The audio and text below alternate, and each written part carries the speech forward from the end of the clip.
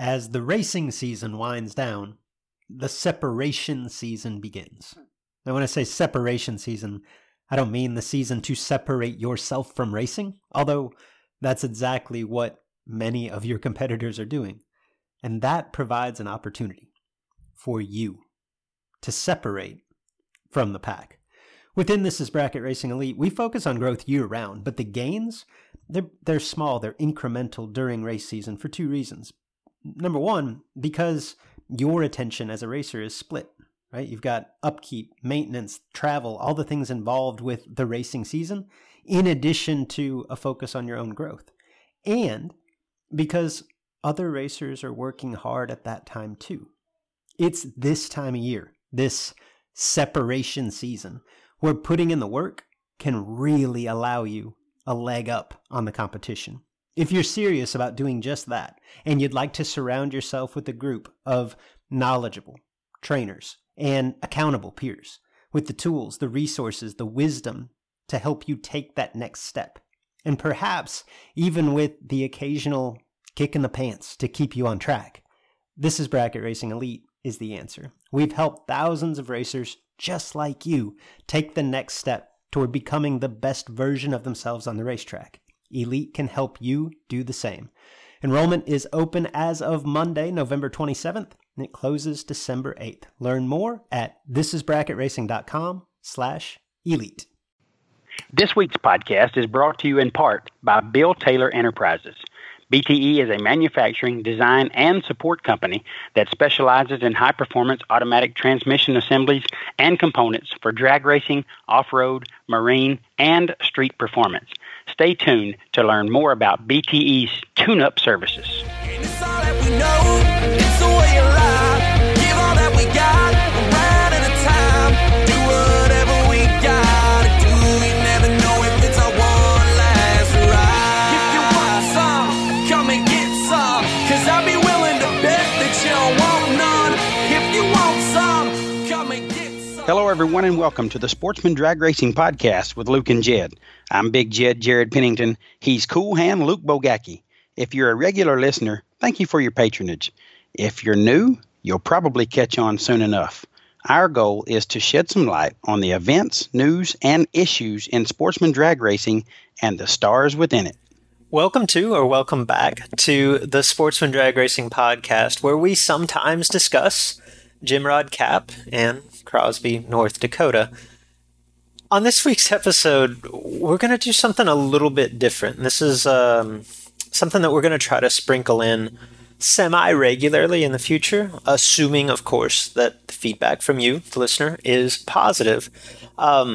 Occasionally, we want to bring in some of the movers and shakers of our sport to have discussions about our sport, not necessarily telling their story or talking about their win or promoting their event, but just talking about some of the big picture issues facing our sport, some of the hot button topics within our sport, basically some of the stuff that Jed and I discuss regularly here on the show, but just wanted added perspective from people deeply entrenched in our sport. And who better to start with than Scott Lemen? Most of you are familiar with Scott as the owner of DragRaceResults.com, arguably the premier website in sportsman drag racing. Scott is also a racer, a long-time racer, as we discussed briefly in this conversation. Scott made a name for himself in the NHRA Super Gas category back in the 80s and the 90s, and then evolved and into big dollar bracket racing, where he has also had immense success over the years. In addition to Scott's on-track accolades, Scott is a very well-versed, very successful businessman, both inside and beyond the racing industry. Businesses that pertain to racing in addition to DragRaceResults.com. Scott is the, I don't know if founder, president is the right word, of CollectorTethers.com and Drag Race Solutions. Scott's also had his hand in event promotion, ran the DRR Ultimate Series for a couple of years with varied success, And just in general, I think that Scott brings a fascinating, unique perspective simply because of the wide range and diversity of involvement that he's had within our sport. Scott grew up and began his racing in Idaho, near Boise, and has since moved east. He lives near Nashville now, so he's seen both sides of the racing culture. He's been from NHRA racing to bracket racing, so he's seen that. He's got the perspective as both a racer and a promoter and a businessman. And when you combine all of that into one set of eyeballs, one brain that has seen all of that has thought through the various perspectives within our sport, I always think it's fascinating. And this conversation I found to be just that. I hope that it is entertaining and intriguing to you as well. Within this conversation, Scott and I discussed the current state and potentially the direction of big dollar bracket racing.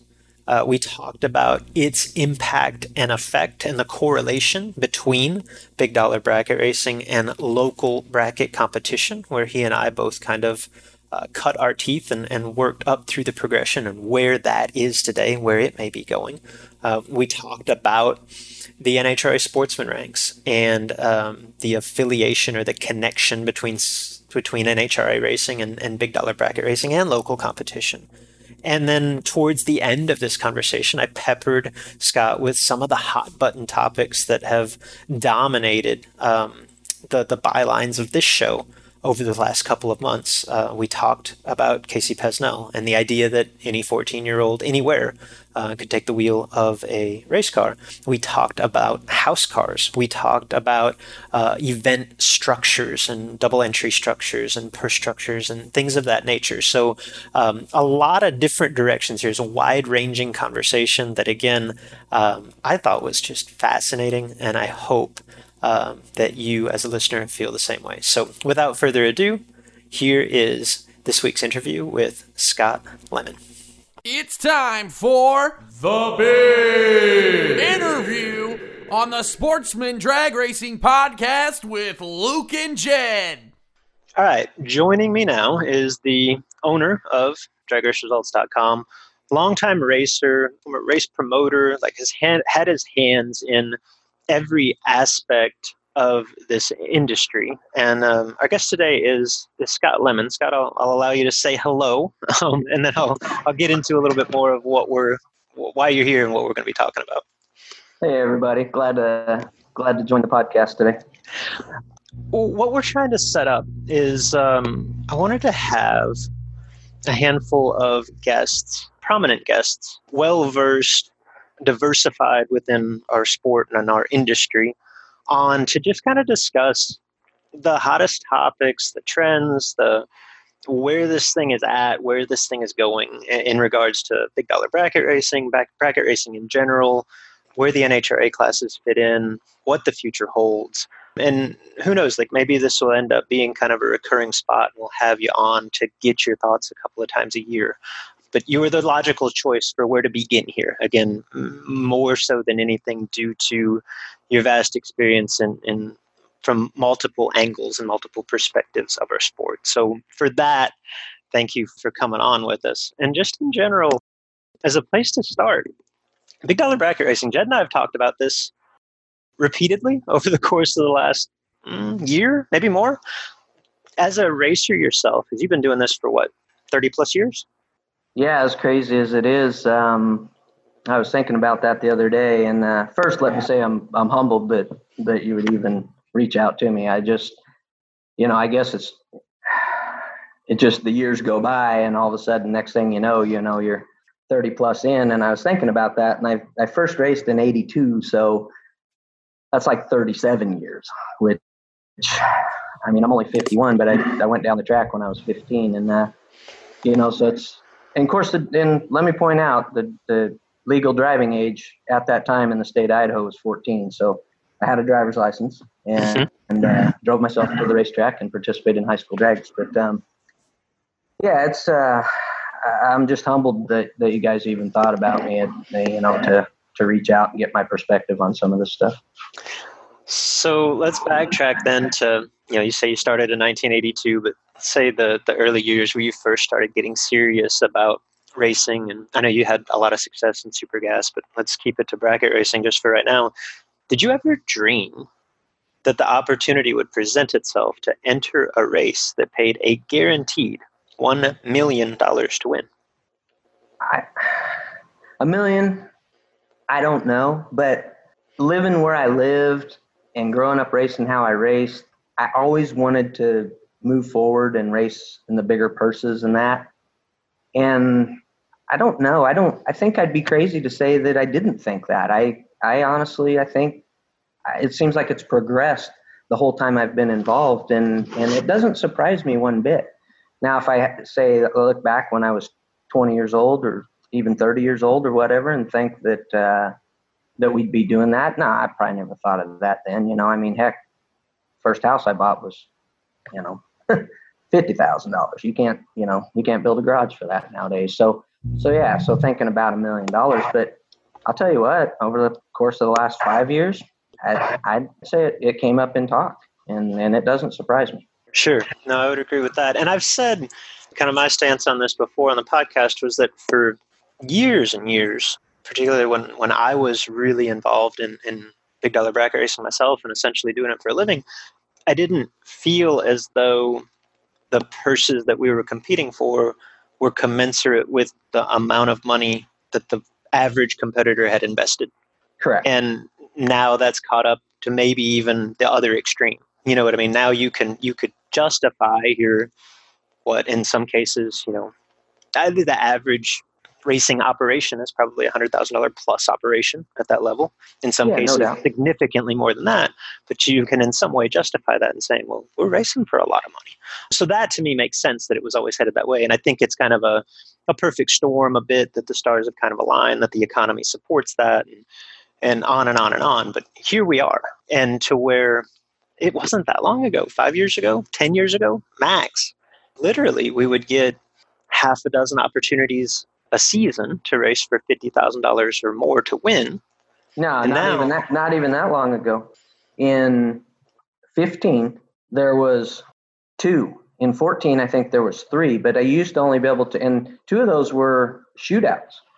Correct. Yeah, 64 card. Mm-hmm. Right. You had the 50 grander that Britt and Galen put on, Great American Bracket Race, and then the World Super Pro Challenge at Stanton. Those 2 were the 50 granders. The other 2, which would have been the 64 car shootout, Randy Helton, Kelly Estes, but that's a 64 car shootout. And then they had down at South Georgia Motorsports Park, they had a 64 car $50,000 shootout. Right, and the million. But unless I'm wrong, yeah, and then the million, of course, and that's it. But you're talking that's only 4 years ago. Yeah, it's crazy to think that now on the schedule for 2020 we have not 1 but 2 races guaranteed $1 million to win. This year we have 4 events between the million, the Spring Fling Million, the SFG 500, and the Fall Fling 500 that will probably pay more money to the winner than any of those races that you just talked about in 2014. Correct. What about, obviously there's a market, there's a demand for this because all 4 of these races this season, I mean, the Spring Fling Million in Vegas was the largest turnout they've ever had. The SFG 525 was probably the largest turnout of an event that I've ever been to, save for the U.S. Nationals or the Halloween Classic or something like that. Yep. It's obviously the Fall Fling Million is sold out. And it's hard to imagine that the original million wouldn't be successful, if not be the biggest one ever. So they're all going to succeed. Can that last forever? Like, can there be 4 races of that magnitude that continue to have that type of success? Yes.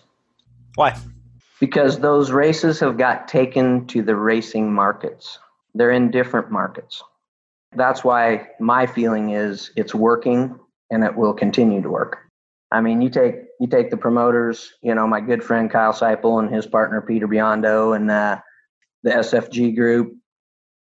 They've taken these big money races to the markets compared to 10 years ago when we expected everybody from the whole United States to travel to one location.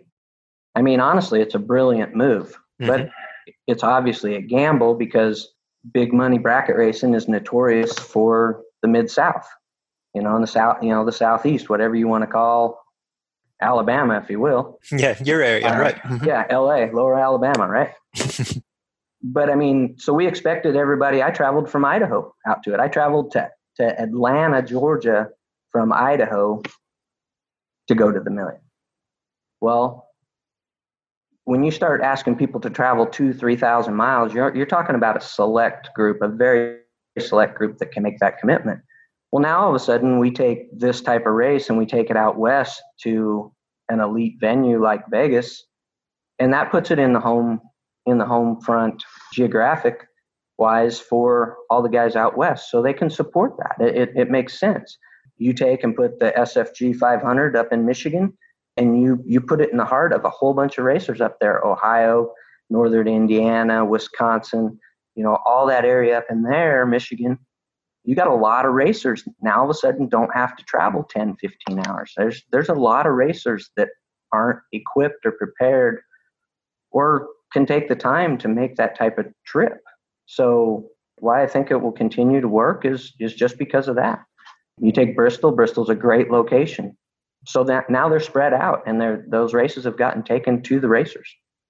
I think that's the difference than 5 years ago or 10 years ago.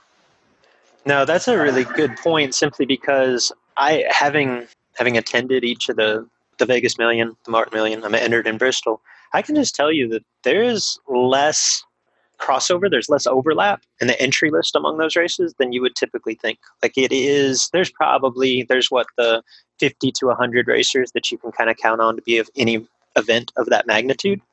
Yeah, I think years ago it used to be 100 or 2 years ago, there used to be 150 regulars that made the trip. Well, as the circuit got bigger, and you can call it a circuit because it's just expanded, that's gotten bigger. I mean, even some of the travelers don't have to, you only have so much time and so much money for entry fees, so that list of those dedicated group that you're talking about has shrunk.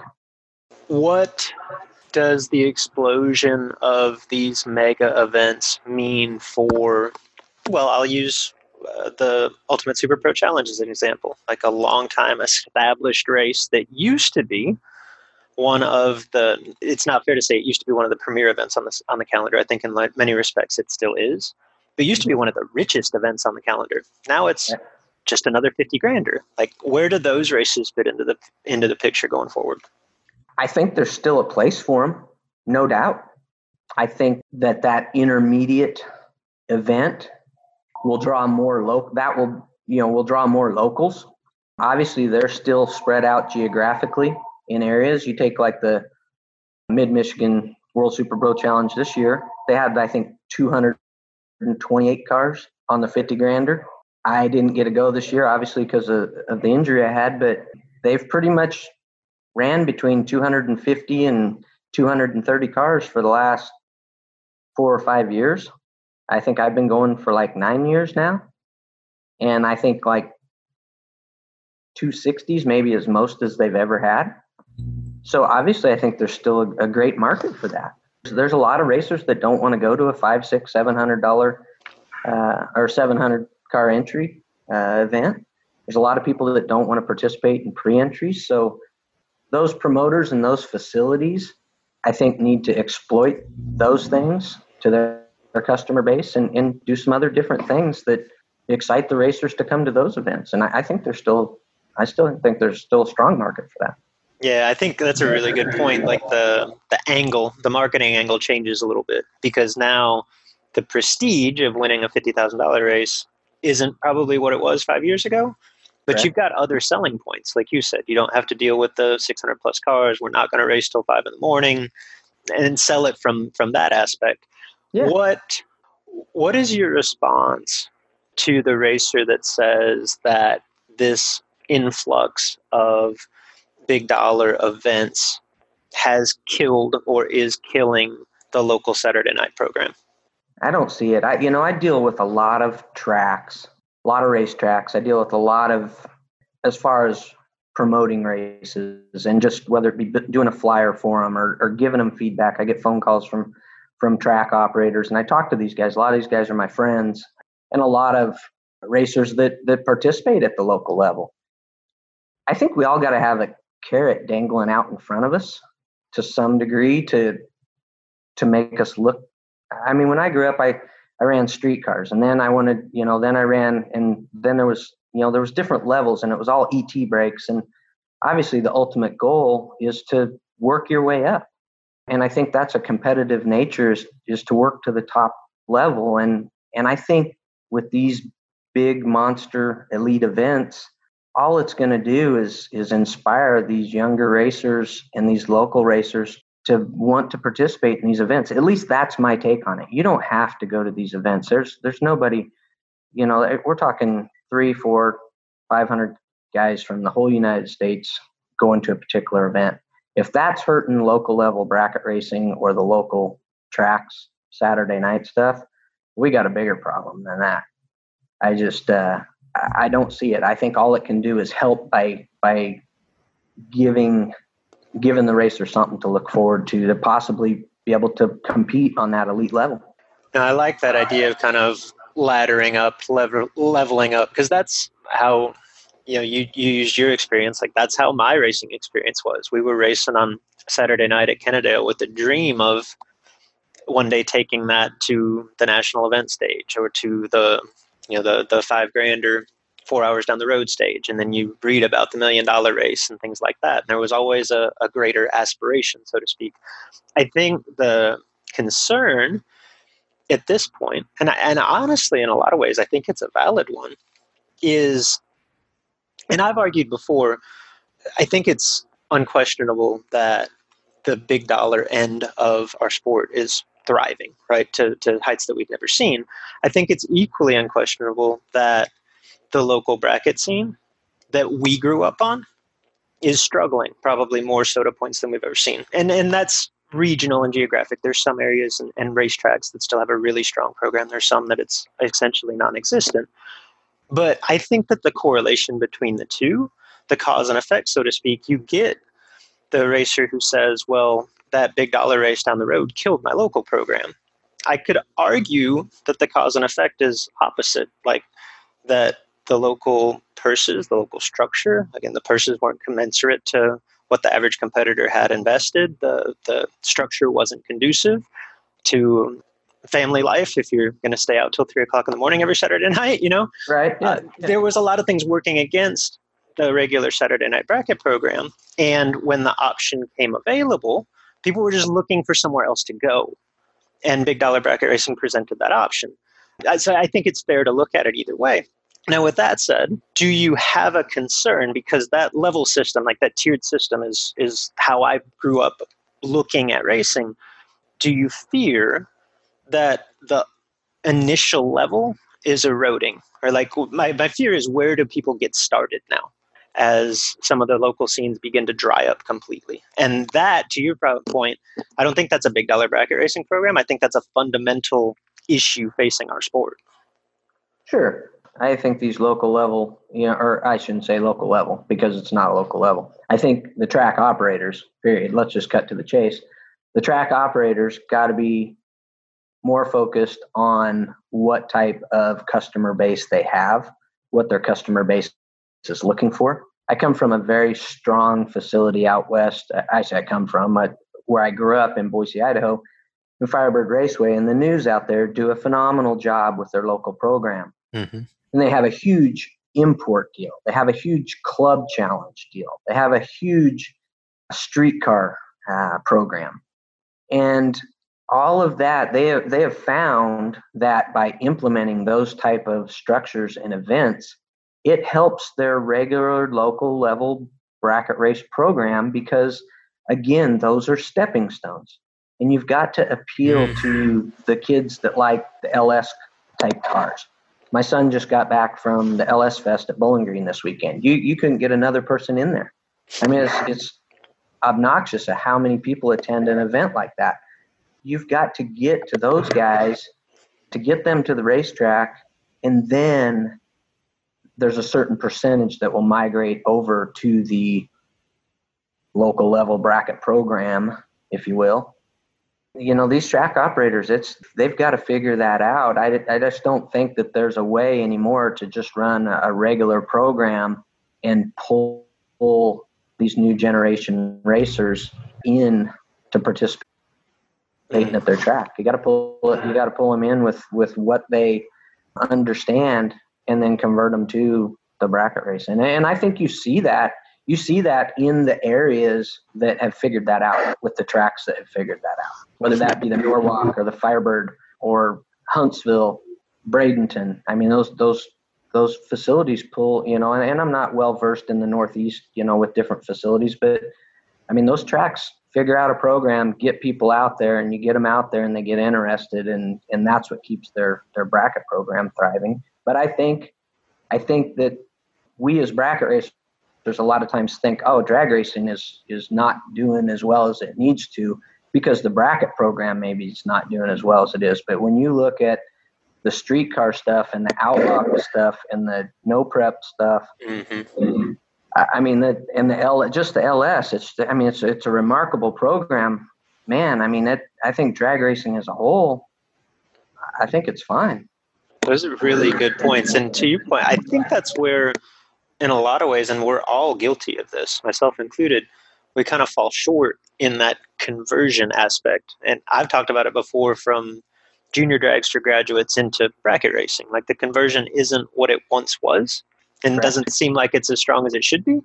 And to your point, like, all of these forms of drag racing that have become wildly popular specific to the younger generation, how could we as racers and track operators, who obviously have a much more vested interest in the long-term success of our sport, and specifically, obviously, right now talking about bracket racing, what are some of the things that we can do to increase that conversion rate? Well, I think they got to intertwine the classes at some point. And yeah, obviously you can't have a elite big money bracket race mixed in with a import shootout night. But sure, there's no reason you can't have 8 guys there, maybe with dragsters, because I'm telling you, a lot of these people that come out to import nights or streetcar nights, they've never seen a an elite big money bracket racing dragster, or somebody like Jeff Verde that is known all over the United States. I mean, he's, for the most part, a celebrity. I mean, if you could have an 8-car type shootout or something like that out there to get the interest. Just basically to introduce. Sure. I mean, if they're not coming out on the Sunday when bracket racing's going on, I mean, I don't know. It's a whole different story, but I've always said that with NHRA and the loss of their fan base. Well, growing up at Firebird, John Force, Jim Dunn, Jim Head, I mean, Don Perdome, they used to all come match race at the Night Fire Nationals during our big money bracket race for the West Coast. And I mean, that got those cars in front of all of these spectators, all of these racers. So then these guys wanted to go to Pomona and see them, or to Seattle and see them, or wherever. They're not allowed to do that type of match racing anymore. So they're not in front of millions of people on an off weekend type basis. And they wonder why people aren't wanting to go to these other events to see them. Well, I think it's the same way with our type of bracket racing. If we could get that type of display in front of these kids or this other generation on these import nights or streetcar nights or test and tune nights, I think we could, I think there'd be a draw to some of those guys to come race, our classes. Yeah, it seems as though the failure or the disconnect at some level is cultivating that interest in the truly grassroots spectator and or racer.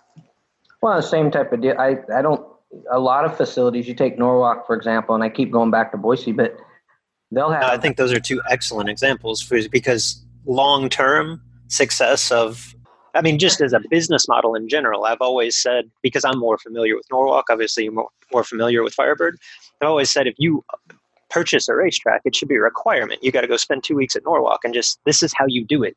Yeah. And I should probably throw in like Woodburn out west, and then you take like Denver, but they're all big at having, whether it be an 8-car pro mod shootout or nostalgia top fuel dragsters or even fuel altered types at their big bracket races to draw in spectators. Mm-hmm. And they advertise that to the general public, and they get the general public to their facilities with jet cars or with fuel altereds or with nostalgia funny cars. And they get people to the facility. Not only does it help pay the bills by getting in a bunch of spectators, it also introduces those people to the form of bracket racing that we so much love. And I think that if you could just pull in one or two people an event, that's what it takes to keep this show going. 100%. I know you had alluded to a little bit NHRA in general, and I know that your racing experience for the longest time, like that's where you made your mark in NHRA Supergas. And then you've transitioned to almost bracket racing and covering the bracket side of the sport. I don't want to say exclusively. I know that on DragRaceResults.com you guys cover a little bit of everything. But what's your take on the NHRA from a sportsman racer standpoint, the Lucas Oil Series, where that has gone to and where it's headed in the future? Boy, that's a tough question. When I started NHRA racing, that's all I ever wanted to do growing up at Firebird. I was the first person from the state of Idaho to actually win a national event. So, Really? by the time I was 18, I was building a super gas car because I wanted to go back then pro gas racing, super gas racing. And that's what I wanted to do. And when I started doing that in the very late 80s and the early 90s, it was nothing to go to a national event and be over 256 cars in the first round of super gas. Wow. You think back at that. I went to Columbus, Ohio one year, and there was over 256. And, you go to a division race and there'd be 150 to 200 cars. It was cool. And so doing that for so many years, and I don't know what really started drawing it out, that's not a good word, but where I think we started seeing the car counts pull back. For me, part of the reason was time. You used to be able to go to a division race and get there Friday night, so you could leave Friday after work, get there Friday night. Saturday, you got a time trial. Well, then they started making Fridays mandatory, and so if you weren't there Friday, and if Saturday rained out, you didn't get a time trial, you raced on Sunday type thing. So all of a sudden, it pushed it to 3 days. Some of the bigger events, they pushed them to 4 days, and a lot of that was done, in my opinion, because the staff had to work such long hours, and they were trying. There was a transition there where they're trying not to have all the employees and the track staff and the NHRA staff have to work from 8 a.m. till 2 a.m. And I get that. But when they started drawing it out, having to be at a division race for 3 days and 4 days, and as I got older and had a family and had to actually pay bills, it just made it tougher to go to these longer divisional events. And same with the national events. The national events, there was a lot of 3-day national events. Then they went to 4-day national events. So, that for me is what made it less inviting to travel to those. I just couldn't take off as much time, say, to go to a division event that even with a great contingency program back then, you could maybe make $3,000 where I could stay home and race my local bracket scene 2-day event for, $1,500 a day or whatever. So that for me was that. I don't know if I got off track on that or not, but No, not a bit. And I think part of it is just competition. And I think where over the years from the sports and racing standpoint, NHRA has, notably fallen short in terms of, customer services and maybe customer service, but just like a welcoming atmosphere. And then you've got bracket race promoters that really picked up on that and said, we want you. You know what I mean? Sure, yeah. And that obviously makes a difference as well. Believe me, I miss racing on the big stage. There's nothing cooler than winning Pomona and rolling down in front of whatever it was, 50,000, 80,000 people in the stands, and you're driving down in front of them and everybody's yelling and you're getting your picture taken right alongside Joe Amato and Gary Ormsby, and those were the guys that were the guys when I was doing it. But I mean, there's nothing cooler than that. But man, it's just it's tough.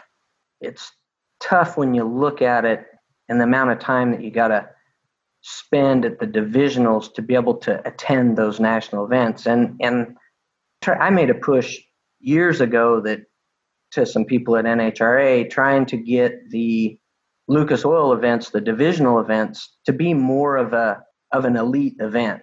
If those events were, $5,000 to win and only 3-day events and such, to where those events were more of an elite event, and then took a smaller amount of people, because they're trying, and I get their TV deal for the national events and trying to cut down the car counts for that. That makes a lot of sense to me, because I understand what they're trying to deal with. They're looking at there's only a certain amount of hours that a fan will want to stay at a racetrack, and you can't have 14-hour days at a national event. It just don't work. So I get having 50, 60, 70 car fields, but I think if the divisional events were more of an elite event for the racers that want to participate in those classes, I think that would be, I think they're missing the boat there. And then somehow have a qualifying type atmosphere to be able to get to the national events besides just participation.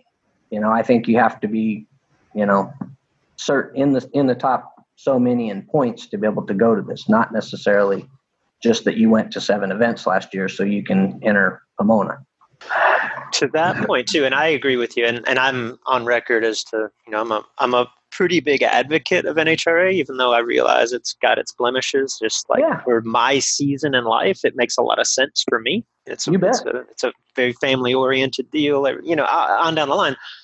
But I will say, kind of to your point, and there is, like, from a competitor standpoint, there is nothing cooler than rolling back up the return road in front of however many thousand fans, on Sunday or Monday at Indy and holding the Wally. I mean, that's a big deal in the moment. But I would also say that the prestige that once went with NHRA competition, not that it's dwindled necessarily, but the other forms of competition that are available to us have really caught up. Like, having your name featured in National Dragster, probably as big a deal as it used to be, maybe, but there's so much more out there with what you've done with DragRaceResults.com, with live feeds, live streaming events, the amount of attention on big dollar bracket racing. There are several of those events that I think are every bit as prestigious to have success at, if not more, than any event on the NHRA tour. And that's just kind of the changing of the guard, the changing of the times. Would you agree? Yeah, I would certainly agree. NHRA runs I don't know if the best show, but it's definitely the biggest show of anything that we compete in. And that's not taking anything away from what Bracket Race LLC, Pete and Kyle do. It's not taking anything away from the million or what SFG put together, a couple months ago. But when it comes to professionalism and racing at the biggest facilities and the glam, and then of course just having the pros there, that's a big deal. There's nothing better than that. But I think if you were to poll the sportsman racers as a whole and put these big money bracket races out there, I think the purse is the trump card. I think that's the easiest way to explain it. The purse is the trump card. I mean, I was fortunate enough. Will Holloman was driving my dragster up at the SFG 500 race a couple months ago, and he got down to 4 cars. So at 3:00 in the morning, I'm on the starting line with 250 other racers standing around, looking like a lights out type race, with cameras going and lights going and a lot of money being talked about. I mean, there's nothing cooler than that type of atmosphere. And when you look at what the paydays are, that's a cool deal. I've been fortunate to win some pretty big national events, and those were neat in their day, but I would have to say that the money's the trump card. Yeah, hard to argue with that. I'm going to take you down the road just briefly on a couple of the most recent hot button topics in our sport. Our listeners are well aware of Jed and I's stance on these, but I'm interested to get Another take from, again, someone that's been around the sport on so many different levels. You alluded to it briefly earlier about when you started racing. Obviously, Casey Pesnell broke the internet, got a ton of attention for winning a $50,000 race at just 14 years of age, and fueled quite the debate within the racing circles. And we dedicated basically an entire episode of the podcast to said debate. Does Casey Pesnell or any 14-year-old unlicensed driver have any business behind the wheel of a race car? I'm just a rules guy. You know, I grew up NHRA racing. I grew up out west, and most of the tracks out there adhered to NHRA rules or sanction and body rules, and that's what it states. So I like the idea of a line being drawn in the sand somewhere. I've been one to say, hey, obviously the kid did a great job. I mean, Will was driving my dragster down there at Montgomery and lost to him. The kid can obviously do an adequate job. I think there's got to be a line in the sand somewhere.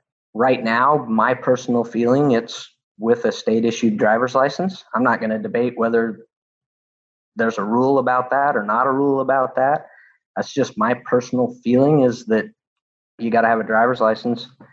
Maybe someday, maybe there's room in our sport or our program to come up with a big car type qualification for certain drivers.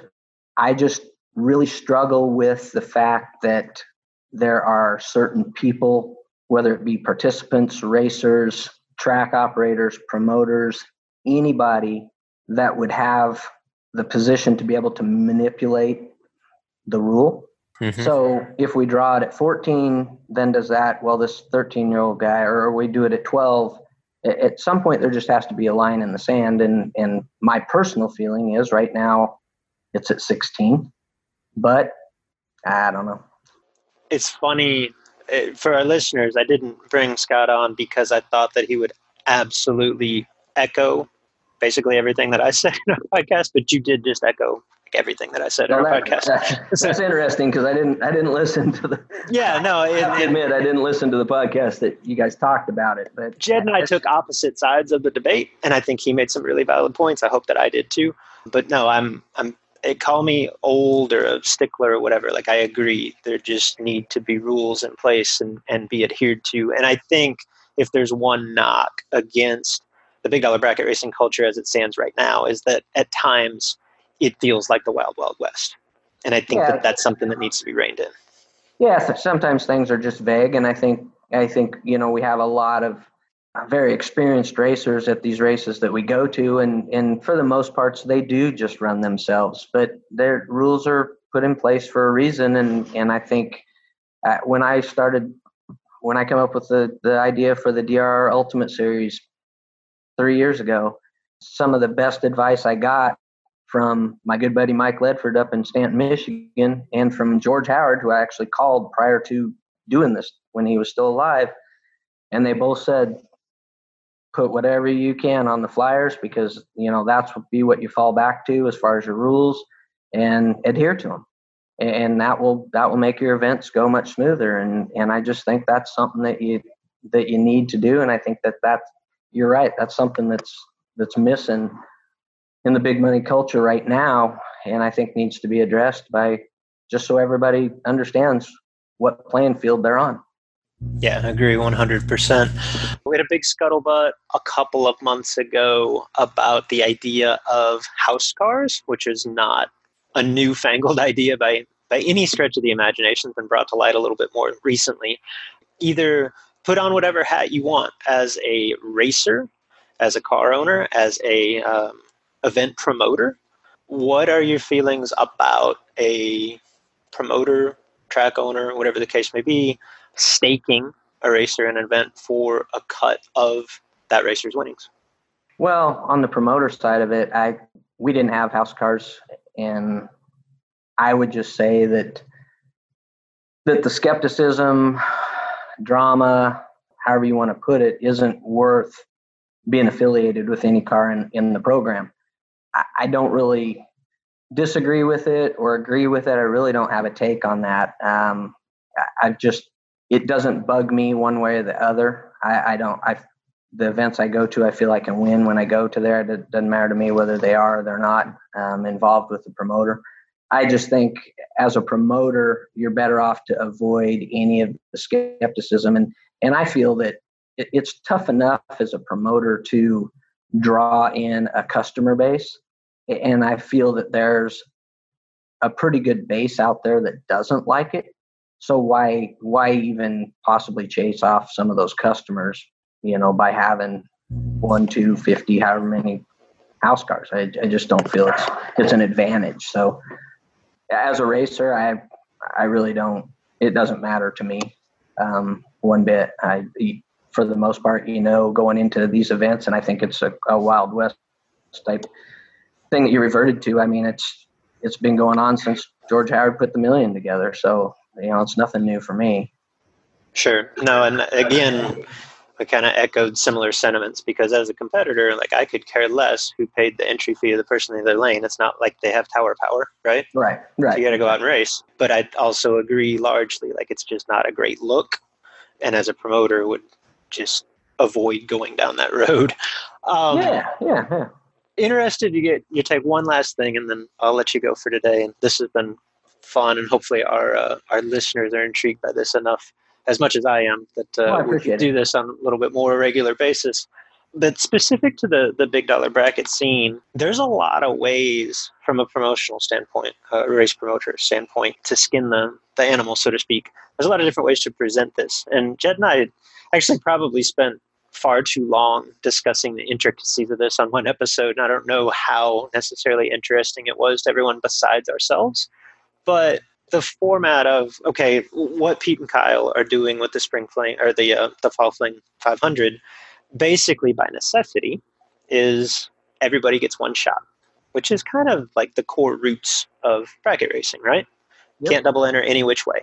And I would argue that in this day and age, with the demand being as high as it is, you can actually get away with that. There was a time when we had to have double entries, we had to have buybacks to subsidize the purse. I don't know necessarily that that's the case today, but there's a lot of different ways to go about this. The SFG model is you can double enter any which way, which a lot of people argue is more fair, right?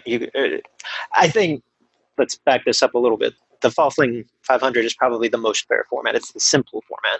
But if you're going to allow double entries, a lot of people would say, let you double enter any which way. You can, same car, same driver, what have you.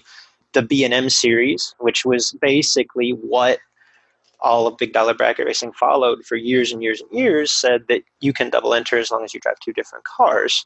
A lot of different ways to go about that, from maybe a fairness standpoint, from a competition standpoint, from maybe just your preference as a racer. There's probably a market for each of those, but what would be your favorite race structure? Well, I mean, and there's so many things to think about that are good and bad about both scenarios. And I think a lot of people don't think about, and I'll present one to you. For years, the Spring Fling, I guess it is a Spring Fling. I get my races straight. The Spring Fling in Vegas didn't have a double entry rule, right? You couldn't double enter the same car. Same car couldn't go down the track twice, right? Correct, in Vegas. Correct. So for guys back here traveling out there, if you had only one car or didn't have a spare car and you went out there and you had a problem, you were hung, and that's an expensive trip. Same type of deal if you're trying to get racers from out west to come back here to, whether it be Bristol or the Million, any of the races that go on back here. If there's not a double entry rule and you have a problem, boy, that's an expensive trip. And you can say, well, that's just is what it is. That's part of the game. Well, that is tough, because we put a lot of laps on our stuff every weekend if you have some success. Mm-hmm. So I like the double entry rule for that particular reason, to allow the racer to have an option in case they have a problem with a car. They can at least jump in their other car or another person's car and still continue to race for that weekend. I don't really have a favorite either way. I like the idea of one. I think it will loosen up the racing a little bit. The one car, one entry. at Bristol. I think you'll see a little looser racing there because of it. If you're going to have a double policy, I think it has to be the same car or 2 cars, however you want to do it, just for the sheer fact that that allows anybody with 1 car or 2 cars or multiple cars to be able to double enter. So I think back in the days when the B&M series was going on, they could get away with saying you had to have 2 cars, because I think the argument was basically no 2 cars are the same. So if you have 2 different cars, it's really no advantage. Well, you and I both know now, you can pretty much build your cars identical. It's pretty simple. I've got 2 that run very close to each other, and there's not a whole lot of difference besides the paint job on the cars. So I don't think there's an advantage or let's say a disadvantage by running the separate cars as there is to run in the same car. So I think back in the day, the argument was you could, the cars aren't the same. And so we're not going to allow a guy to double the same car because that's an advantage. Well, today, I don't think it matters either way. You can have 2 cars. It's not an advantage, and you can double the same car, and that's not an advantage. So it doesn't matter to me which they offer. I think if I had to choose, I think I'd choose for double entries just for the sheer fact of allowing somebody with a problem with their car or a racer with a problem with their car to be able to jump into a different car. And that's to double with another driver. Yeah. That's probably the main reason. Fair enough. That all makes sense. Any parting words on the current state and or direction of our sport that we haven't covered to this point?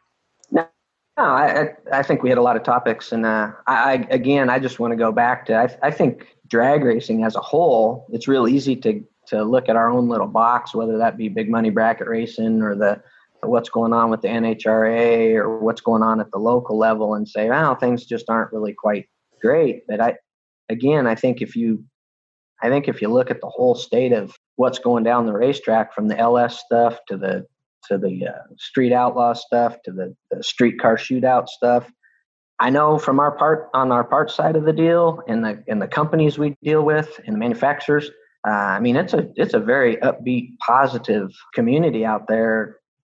Talking to the other, our advertisers, the engine shops, the other parts manufacturers. Everybody's busy. Everybody's very excited about what's going on. So I think it's real easy to get caught up just looking at our own little deal. But if you look at big money bracket racing down to all the other, like you said, multitude of 50 granders and 20 granders, there's a lot of racing going on. So I'm not sure how we can be too worried about it at this point. No, it's the optimism is refreshing, to be completely honest, Scott, because we get bombarded through social media, through message boards, whatever, of everything that's wrong with the sport. I think that you do a really good job of bringing that into perspective and be like, yeah, sure, there's concerns. There's always concerns. But overall, this thing is better than we probably want to admit. So I appreciate that. You bet. So, all right, buddy. Well, thank you again for coming on. Like I say, I hope to have you on again in the future. Appreciate you joining us here on the Sportsman Drag Racing Podcast. I appreciate it, Luke. We'll see you at the racetrack. All right, buddy. I'll be all about that Wally. I'll be all about that Wally. I'll be all about that Wally. Bet I came for the gold. I'll be all about that Wally. I want to thank everybody for tuning in. To make sure that you're the first to know when next week's episode is available, subscribe. And you can do that on Google Play. You can do that on iTunes. You can do that wherever you are accessing our show today. Just subscribe. That way that you know that you have got the latest edition of the podcast. You'll be the first to know. And do us a favor. Tell your friends about the podcast. Get your track involved by broadcasting portions of the Sportsman Drag Racing Podcast over the PA on race day. BTE is one of a few full-service transmission companies with a full array of manufacturing and testing capabilities. Their in-house CNC facility is paired with an extensive collection of gear hobbing and shaping machines to produce any high-performance driveline product. From inception, BTE's racing products are designed, prototyped, field-tested, produced, inspected, and even shipped by real racers. Just outside of Memphis, Tennessee, their warehouse and manufacturing facility in Mount Pleasant, Mississippi, is stocked with thousands of parts and centrally located in the United States for fast delivery anywhere. All right, you know that thisisbracketracing.com is your online resource if your goal is to become a better racer. At least if you don't, you should. But did you know that thisisbracketracing.com also houses a multitude of part sales, parts that you need or may need for your racing operation? And while we've got competitive pricing, while we run sales occasionally, I'd say that the biggest caveat that we have for online part sales on thisisbracketracing.com, the biggest selling point, is that we don't sell everything. Okay, I leave that to the professionals at Jegs. In fact, I order from Jegs nearly every week. But what you find on thisisbracketracing.com is nothing but parts that either myself and or Kevin Brannon depend on personally, that we use in our own cars, that in many cases we have supplied video explanation of why we depend on these products, what specific model or part number of these products may work for your specific application and why. Some of the parts and lines that we carry on thisisbracketracing.com include AirTech, APD, Autometer, BTE, that's Bill Taylor Enterprises, Dead and Bear, Dixie Racing Products, FlowFast, FTI, Milodon, Olin's, and a handful more. Again, no part on thisisbracketracing.com. No parts available on the website are not run by either Kevin and or myself. So if you want to get on there and check it out, see what we have to offer, the selection is growing by the day. You can check that out now at thisisbracketracing.com/parts. And remember, This Is Bracket Racing Elite members get a 10% discount on all part sales through thisisbracketracing.com.